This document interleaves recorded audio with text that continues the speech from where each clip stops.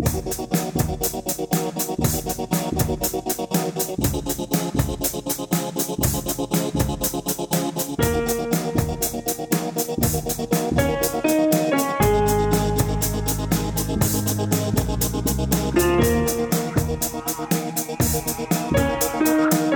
guys, we're back. Hi. So our last episode ran a little long, and I had more to say. So we thought we could break it up into 2 parts.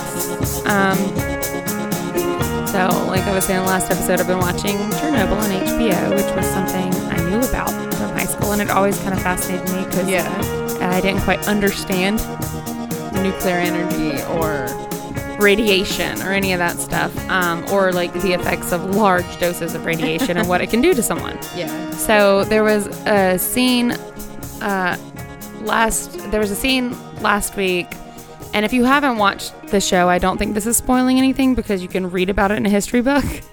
But what's special about the show is even though you know about it, you're watching these things and it's affecting you because you know that these things are happening to these people, but they don't know it yet. So that's why the show is terrifying, but also very well done. So the people that went in and helped to stop the spread of the radiation, they were called the liquidators. Mm-hmm. So last week there was an episode, there was several scenes where they needed X number of men, and it was like hundreds of thousands of men to help stop this. And they basically knew that it was going to be certain death. Maybe not suddenly, but eventually. Yeah. And one of the task force were for the control of the spread of radiation in domesticated animals. So they had evacuated all the people, and they told these people that they'd be able to come back and collect their belongings. But what they did is they went in and killed people's pets. Oh, wow. So there's a scene where this young boy who had no military experience had just basically been, for lack of a better word, drafted to this job. And he's told by basically his mentor, you don't let them suffer.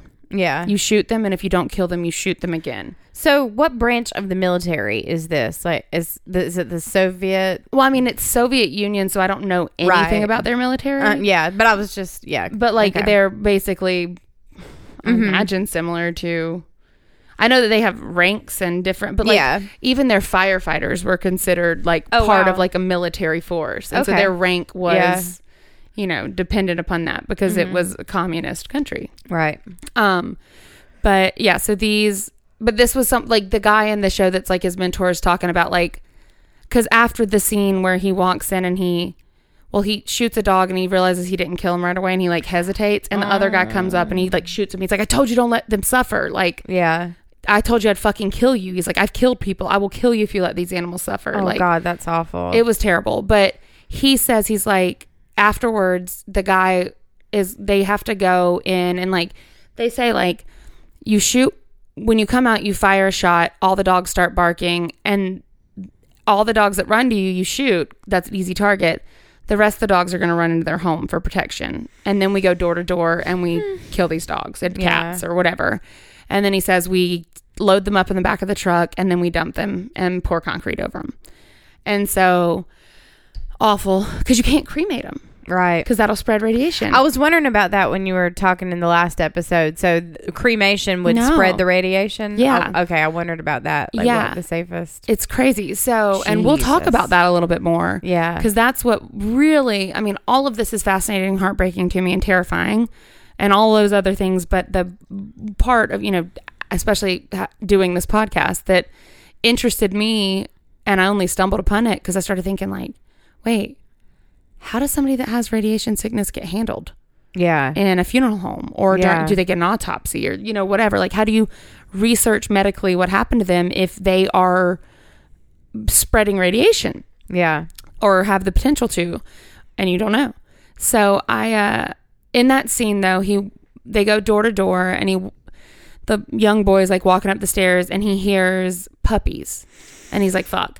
And so he sees these puppies and you can imagine. But he hesitates. And so the older guys go outside. and then you just hear shots firing. And the guy, so he's sitting there at the table with him, and he's like, he was like, it doesn't matter if it's an animal or a person. The first time you kill something, you're a changed person. And he's like, and that's how it feels. He was like, when I was in Iraq, the first time I killed someone, and this is in 1986. It's like, I remember the first time I killed someone, and I thought I can never go back. And he was like, until you realize that's who you were all along. And so it's just this like deep, like, God, the emotional turmoil these people are going through, but they're doing what they had to do. So there's this article that was written on people.com that because there were so many articles after this episode aired. Yeah. That were, even the creators of the show said, we understand if there's some scenes you can't watch. Yeah. This episode, like, just turn your head away. It's rough. Yeah.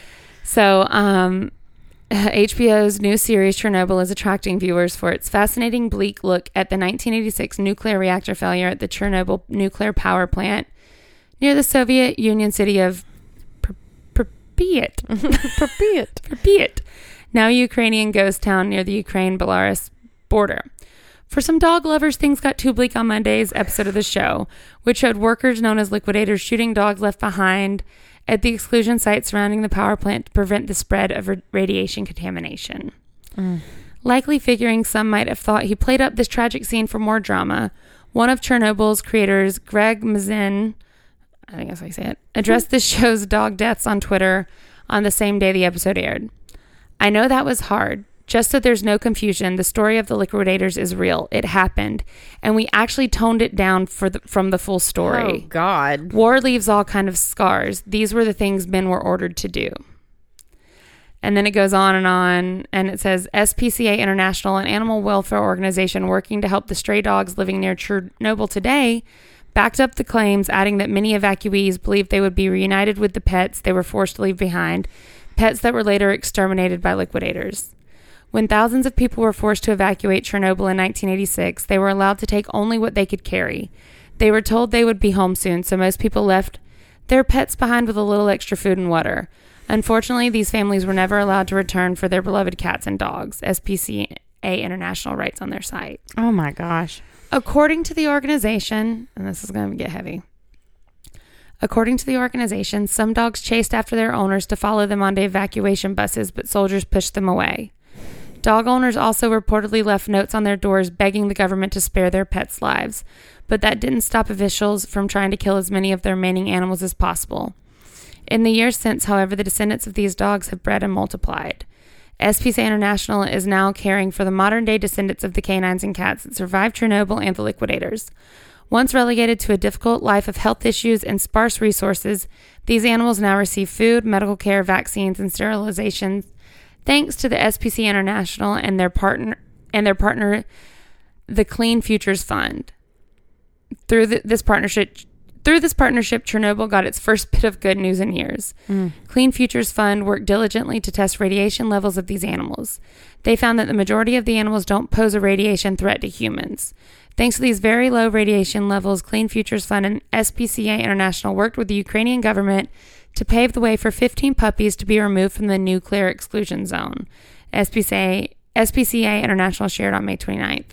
In 2018, the 15 puppies, the first animals or objects to be allowed to leave the nuclear exclusion zone since its creation, were placed in loving forever homes in the United States. Oh, wow. A groundbreaking success for the pets of Chernobyl. Wow. So, yeah, like I was reading that and I was devastated thinking about these puppies, and also just, oh my God, like the mental turmoil that takes on someone to have to go in and kill a pet. It's weird. I feel like it'd be easier to kill a human than it would be to kill an animal. Yeah, because at least a human just sort of, I don't know, understands what the game is. Well, and a human's probably done things wrong. Mm-hmm. Like, done some shitty things. And also, like, you're not going to, like, in war, and not everyone is this way, but, like, in war, I'd like to think I'd be killing the bad guy. Yeah. Do you know what I mean? Or that'd be your mental headspace. Yeah. These pets were victims. Yeah. But the resources are limited. So I also think about the people leaving and thinking they're going to get to come back.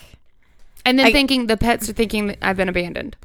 I'm putting myself in that position of, like, all right, I have no choice but to leave you. Yeah. And then to know that I didn't get to like say goodbye and like, oh my God, it's just so fucking sad. And then how long was it before these people realized, oh my God, my pets have been killed? Yeah.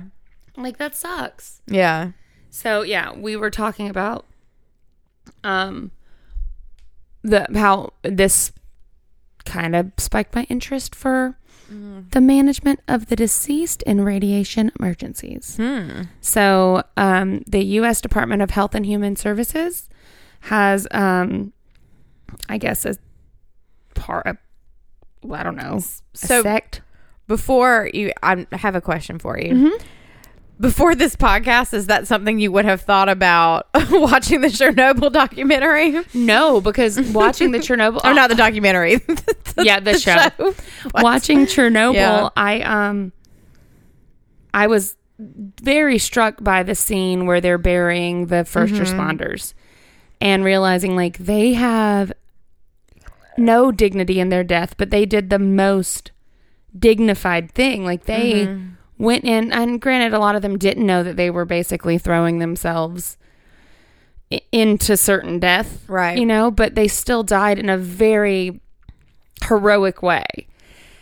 And they were thrown in the ground and covered and welded shut in zinc coffins and poured concrete over them. Yeah. You know, in a mass grave. So that was like jarring to me, but that was watching that show. That's when I started going, oh man, I could probably talk about this on Funeral Stories. Yeah. And honestly, I was like going through my own shit watching that, like, oh my God, that's horrible. That's horrible. This is terrifying. I hope this never fucking happens again. You know, just like this fear and anxiety that I have. And so, yeah, I would have never. But yeah, like wondering about the handling of bodies. Is that something you would No, that's only something that popped up like in my mind after doing my research about the graves. Because there wasn't a lot, like I said before, there wasn't a lot of information about the funerals that these people received or how they were buried. Because it was also hush hush. Exactly. Nothing to see here. Nothing to see here. Don't worry about that. So the U.S. Department of Health and Human Services has, I guess, a sect. I don't know what it'd be called. I don't know. They have a part of them called REM, Radiation Emergency. Yeah, Division. Thank you. Radiation Emergency Medical Management. And so they go on and they say, like, it's broken down in bullet points. It says, deceased persons with exposure to radiation but no contamination. Okay. No radiation specific precautions are needed. Use standard autopsy procedures. Okay. Survey equipment used to check bodies for contamination. Directional probes are preferred when checking bodies for contamination. High range Geiger-Muller probe detects gamma only. Low-range GM pancake probe detects alpha, beta, gamma. Sodium iodide probe detects gamma only. Use of directional probes help to ensure that the measured radiation is from the surface being checked. Okay. So that makes me think of like people that are getting radiation for cancer treatment or something like that. Handling of the deceased. In a radiological nuclear event, radioactive materials may contaminate the deceased. Evaluating the deceased with appropriate radiation survey meters can confirm or rule out contamination. Advice from a health physicist would be useful. It's literally what they say. And then, hold on. Wet your whistle. So, type of event may dictate timing of handling the deceased. If cause of death secondary to nuclear weapon detonation, consider delaying recovery of remains for 1 to 2 days to allow decay of fission products. This is like on U.S. Health Department website. If cause of death secondary to explosive radiological dispersal device, RDD, aka dirty bomb, in quotes, no benefit to delaying recovery of remains. If the deceased is known or suspected to be contaminated, personnel engaged in handling of the body should be issued personal protective equipment and a personal dosimeter. So that's the thing that... And it measures the Roentgens. All persons coming into contact with the deceased should be aware that other, more acutely hazardous agents may be present. Non-radiological contaminant hazards, e.g. chemical agents, may necessitate use of higher levels of PPE. So that's the personal protective equipment. Disaster mortuary response teams, DMORTs, from HHS/NDMS may be available to assist. And then it has different links to what those teams do, which I think is probably super interesting. Then it says, field morgue procedures. Conduct radiation survey of each body coming into field morgue using a radiation survey meter and probe, sweeping 1 inch away from the body surface. Descendants without measurable levels of external contamination. Confirm absence of contamination by conducting complete radiation survey of the body. Transport body directly to city morgue or to uncontaminated field morgue following complete radiation survey. Then, descendants with measurable levels of contamination, less than 100 millirem an hour, may be processed in field morgue. Remove and safely store radioactive shrapnel ASAP. Conduct forensic examination and victim identification. Decontaminate descendant prior to release of body. So, more than 100 millirem an hour, move to a refrigeration unit. Storage of bodies reading greater than 100 mrem an hour will help ensure safety of morgue staff. Refrigerator should be at least 30 feet away from work area. Radiation safety officer or health physicist will help determine how long to store the body based on rate of decay of fission products. Release descendants with internal contamination to funeral home. Label body with dose rate, distance of probe, date, and time. Autopsies of contaminated patients. Do not autopsy internally contaminated bodies unless absolutely necessary. Jeez. Pathologist performing the autopsy may receive significant radiation dose to the hands. If autopsy is absolutely necessary, refrigerate descendant and defer the procedure until a health physicist can assist in planning. Then tie to cinder blocks and throw in the ocean. Exactly. Bury in concrete. Like, not even in the ocean, because we don't want to eat those fish. I'm not saying that's a good thing, but I wouldn't be surprised if the U.S. government... It's like, we don't fucking know. Yeah. Maybe. Try it. We'll see. Put it on the next spaceship and have them dump it out. We've already fucked up Earth enough. Yeah. Let's fuck up space now. Kill everything. Yeah. Basically. Embalming and funeral home guidelines. Embalming guidelines. Embalming increases radiation dose to funeral home staff. Avoid embalming or working near descendants with unknown dose rates. Minimize radiation dose to funeral home staff by burying descendants without embalming whenever possible. Okay. Embalming is necessary if descendant to be shipped by common carrier or if there is to be open casket funeral service with a viewing. Body fluids may be drained into the sewer. Oh, okay. That's good to know. So, if you procreate with radiation poisoning, does your kid just like not happen, or can you pass it on to? So, okay. Granted, more research is needed. Right. But when I know this is what I do know. When a pregnant woman is exposed to radiation, the baby absorbs the radiation for her. So she is likely to not be affected. Wow. But the baby will either die upon birth or be born with serious birth defects. That is nuts. Yeah. And that's why, like, when you... That's like a lightning rod for radiation? That's why, like, if a pregnant woman breaks their leg, they are not going to give you an x-ray. Right. They're like, sorry. Yeah. You probably have a broken leg. Yeah. But just keep it propped up until the baby comes. My mom broke her leg when she was pregnant with me. Oh my gosh. Yeah. But yeah, so no, you can't. The baby absorbs the radiation. That's so crazy. Yeah. But the woman and that is has basically happened unaffected? many a times that's happened. Wow. Yeah. Yeah. Funeral home guidelines. Funeral home directors may reject radioactively contaminated descendants not properly decontaminated, i.e. with loose surface contamination or shrapnel. Encourage rapid burial of internally contaminated descendants. Encourage conducting a memorial service without the body to minimize radiation dose to mourners and funeral home staff.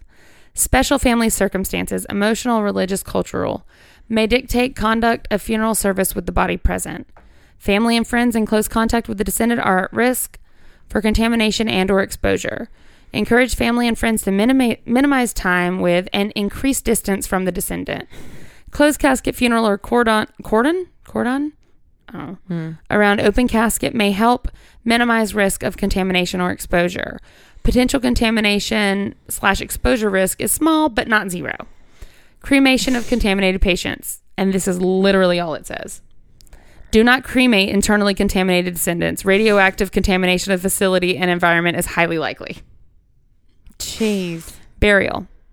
Burial of a body with internal contamination constitutes only minimal health risk to humans or the environment. Minimizing release of radioactive material into the environment is good practice, even if the amounts are very small. Coffin casket types.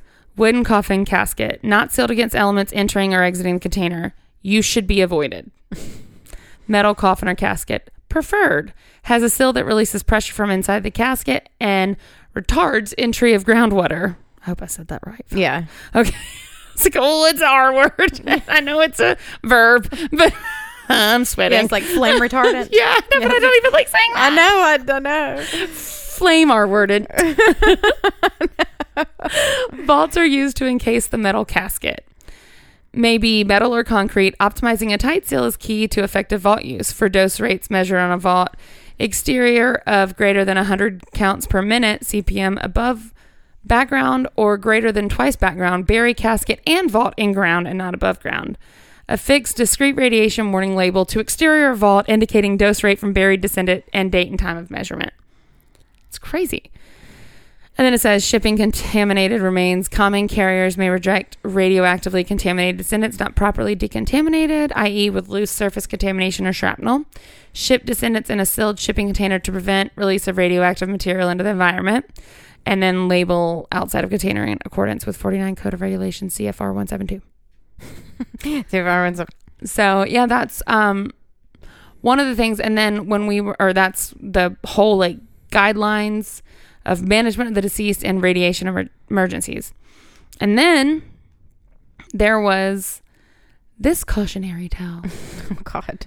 Body of a cancer patient left radioactive material at Arizona crematorium. This was posted on Gizmodo.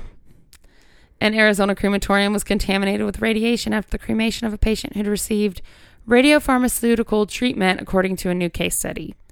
Radioactive materials have a variety of uses in medicine, obviously.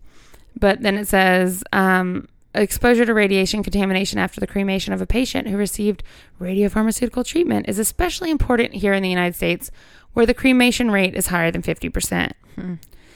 The case study documents a 69-year-old man with an uncommon tumor in his pancreas who received a radioactive treatment intravenously called lutetium-177 dotatate. I don't know. Cool. Oh, yeah. I know exactly. Yep. Took one last night. Yep. That was great. Great high. That was awful. He unexpectedly died 2 days later at a different hospital from where he was receiving his radiation treatment. That hospital did not tell the funeral home about his radiation treatment, and he was cremated 5 days later. By the way, failed to mention he's literally seeping radiation from his pores. Cool. Literally. Oh. Once the researchers found out about the case, they asked the Arizona Bureau of Radiation Control whether there were regulations in place for these situations. Guess what? There wasn't. By the way, I love that they call it like radiation therapy. Like, yeah, trying to rebrand what this that they're doing to you. We're dumping this into your veins. Yes.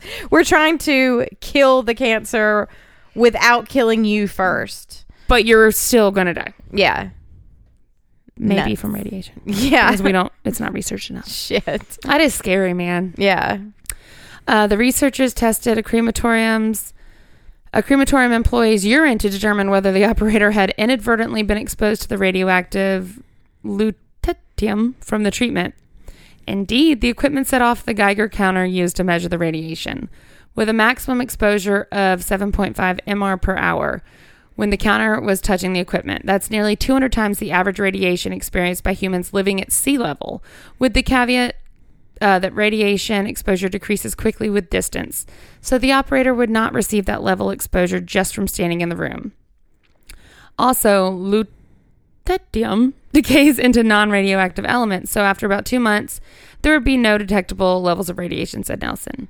The crematory operator had none in his urine, but the researchers did find a tiny amount of radiopharmaceutical treatment technetium 99M, perhaps from cremating someone else. The crematorium operator had never had that, whatever it was called, 99M, administered as part of a procedure. And then it goes on and said the researchers noted that the operator probably didn't receive more than the exposure limit set by Nuclear Regulatory Commission.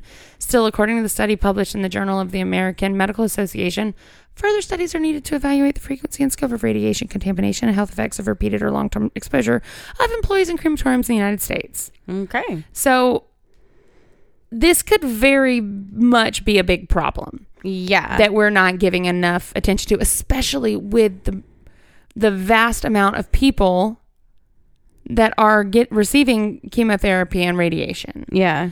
So there was a lot online about like, this is a cautionary tale and this needs to be talked about, because if you're, let's just say Waycross, Georgia, where people are getting cancer at alarming rates. Yes, because which is a the real contaminated thing, groundwater. which we should talk Possibly. about that article that was just released in the AJC. What? I haven't Josh seen Sharp wrote it. What? And it's all, or no, it wasn't an AJC. It was in a magazine, like a Georgia magazine. And it was like the cover story, and it was about Waycross.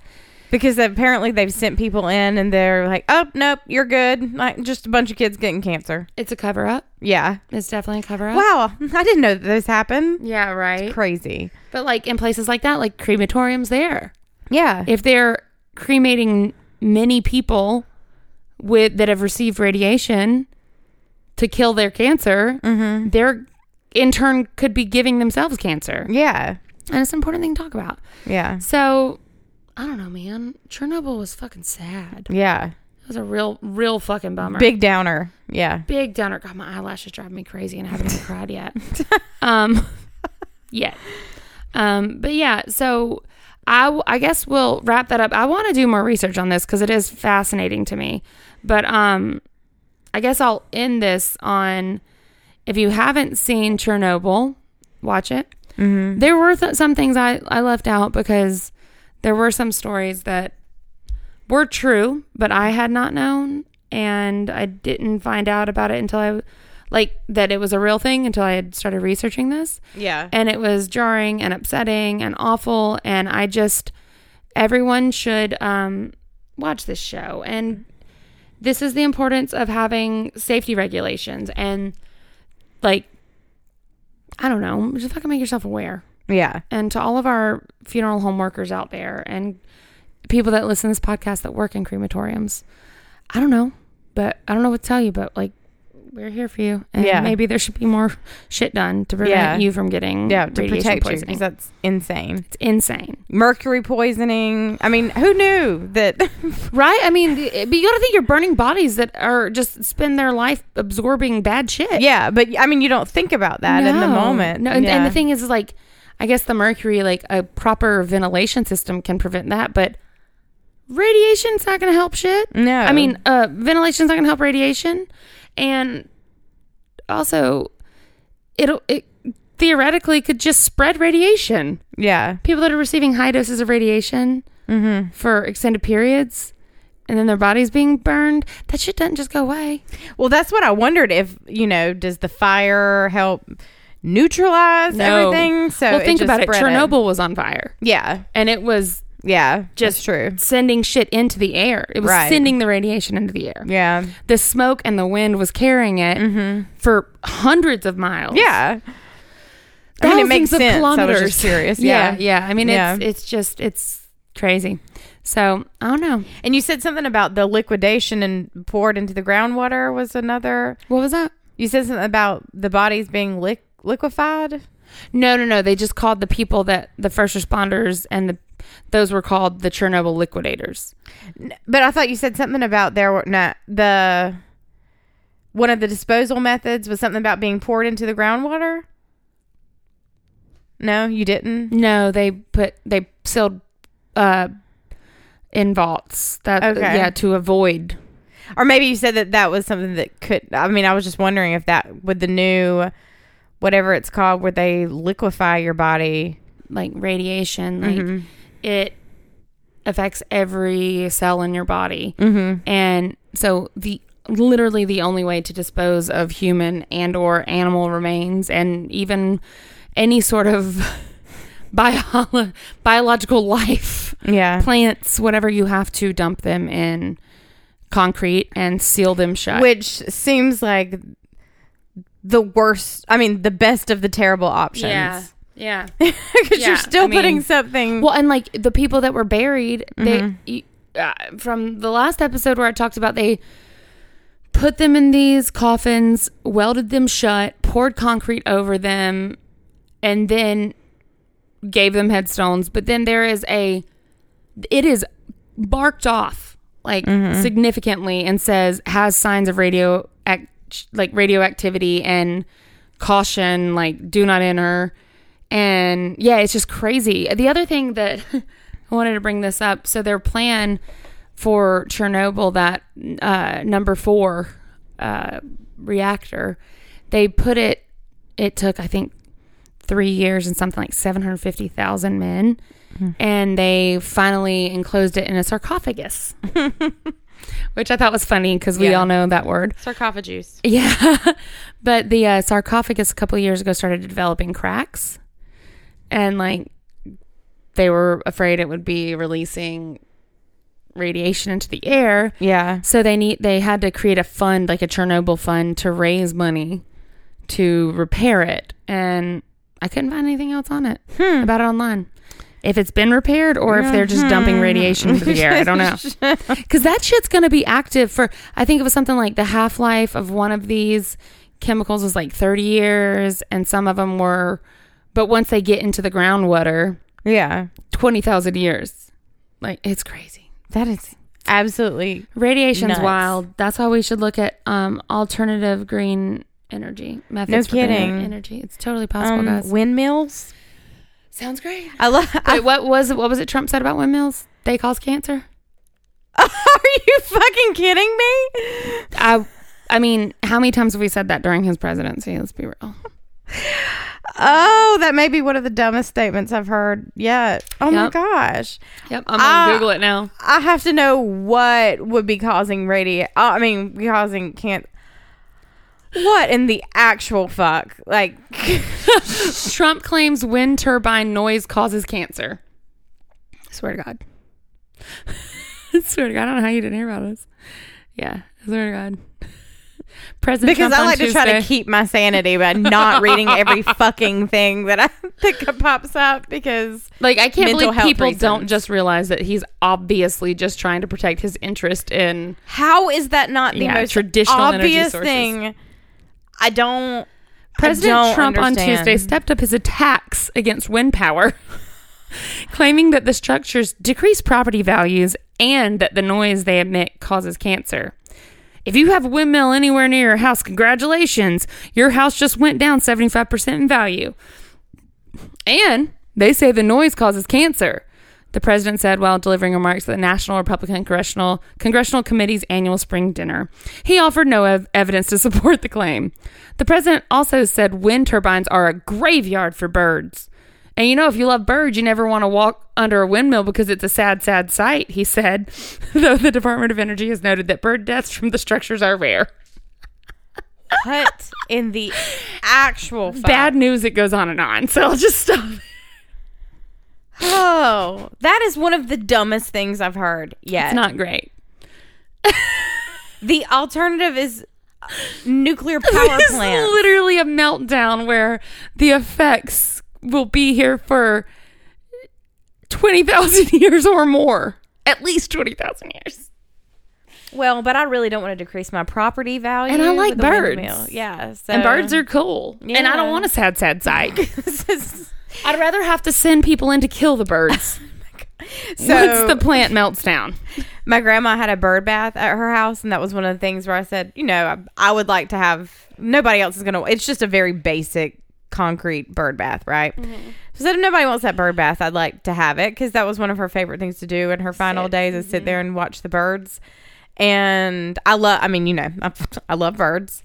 And so we got it, and it's at my mom's house, and we need to get it to our house. So I was talking to Gary saying, we need to get your truck one day and go to mom's to pick up the bird bath. And he said, the bird bath? I said, yeah, my grandma's bird bath. He had no idea what it was. No, he knew what it was, okay. but he was just like, why are we going to your mom's to get a bird bath? And I said, it was my grandma's, and, you know, we can put it in our yard. And he just kind of kept looking at me. I said, you know, so we can put it in our yard and watch the birds take a bath. He said, why are we responsible for bathing the birds? Just He would support windmills. being Gary. Wind turbine. Just He's like, I don't know, let's just kill the birds. Let's put instead of putting a bird bath, let's put a wind turbine in our backyard. Just one. We'll generate the energy for our whole house. Oh, That Lord. ocean breeze. Oh, I can't wait to hear. Actually, I can. I don't want to know how solar panels might be giving us cancer. Yeah, think about it. It's the sun. According to Trump. It's the sun. I mean, the sun literally gives you cancer. So there you go. But Say no more. say no more. We just proved Putting it. solar panels on your house is going to give you melanoma. Mm-hmm. Or worse, brain cancer. Oh my! Because you think you're so smart. Goodness. You think you're so smart. Idiot. He's not a smart man.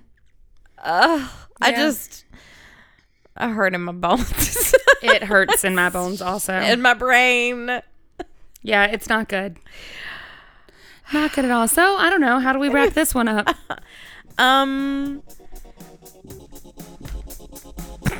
I kind of want to say stay away from wind turbines And nuclear power plants. and nuclear power, because they'll both kill you, apparently. Because it all ends at a funeral.